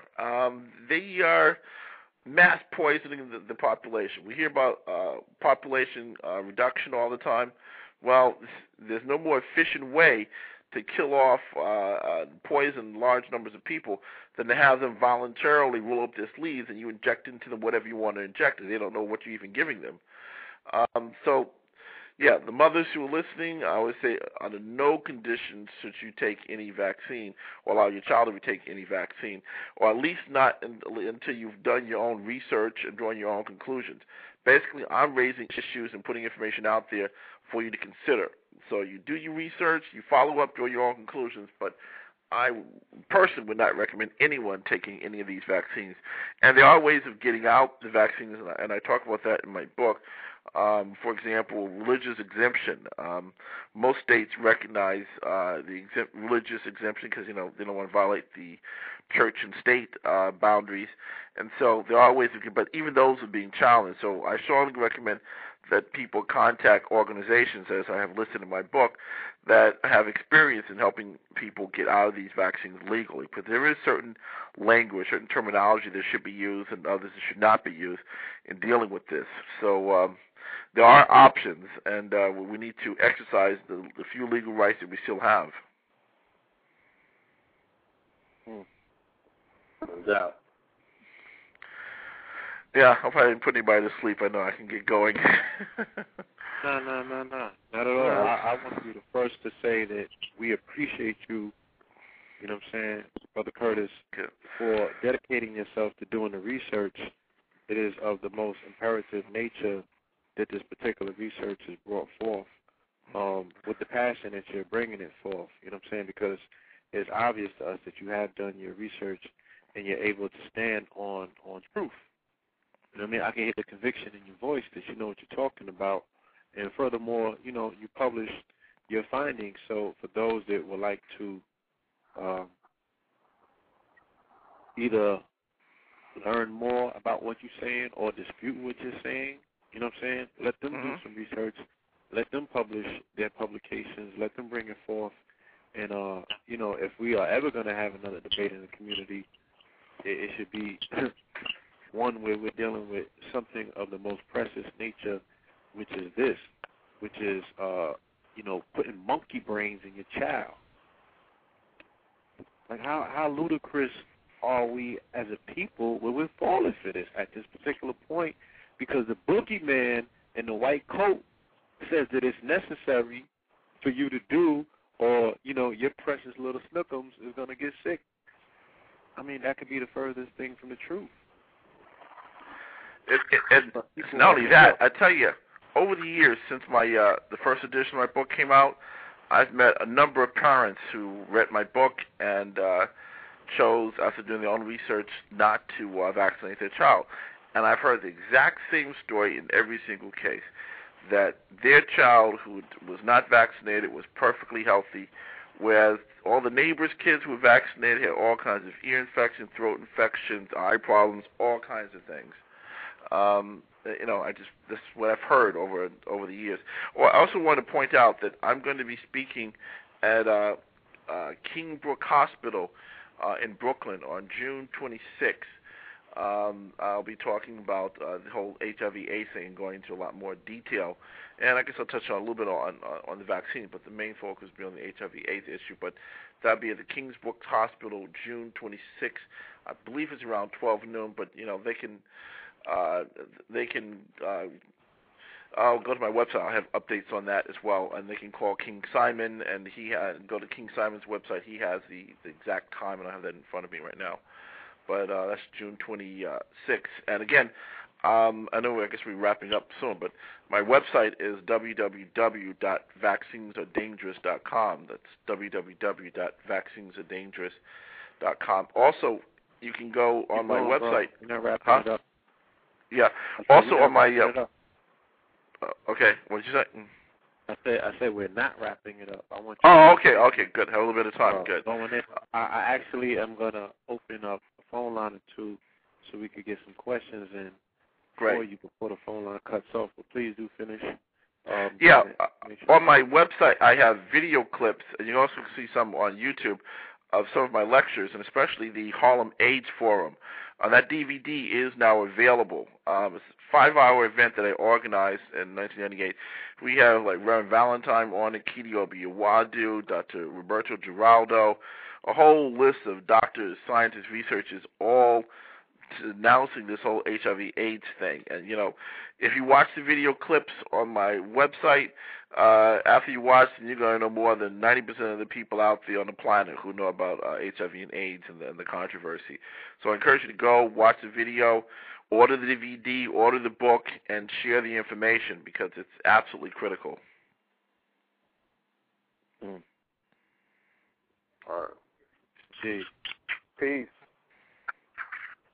Hello? Yeah. Yes, hello? Peace. Yeah, it's KT calling. I just wanted to make a little point real quick to elaborate off of what Brother Cross was talking about earlier, dealing with the pregnant mothers. There's a movie that came out not too long ago, and it's called The Business of Being Born. I'm not sure if any of you have heard of it. If you can't get the actual DVD itself, the whole movie is on YouTube. You can watch it, and pretty much what it's doing is it's showing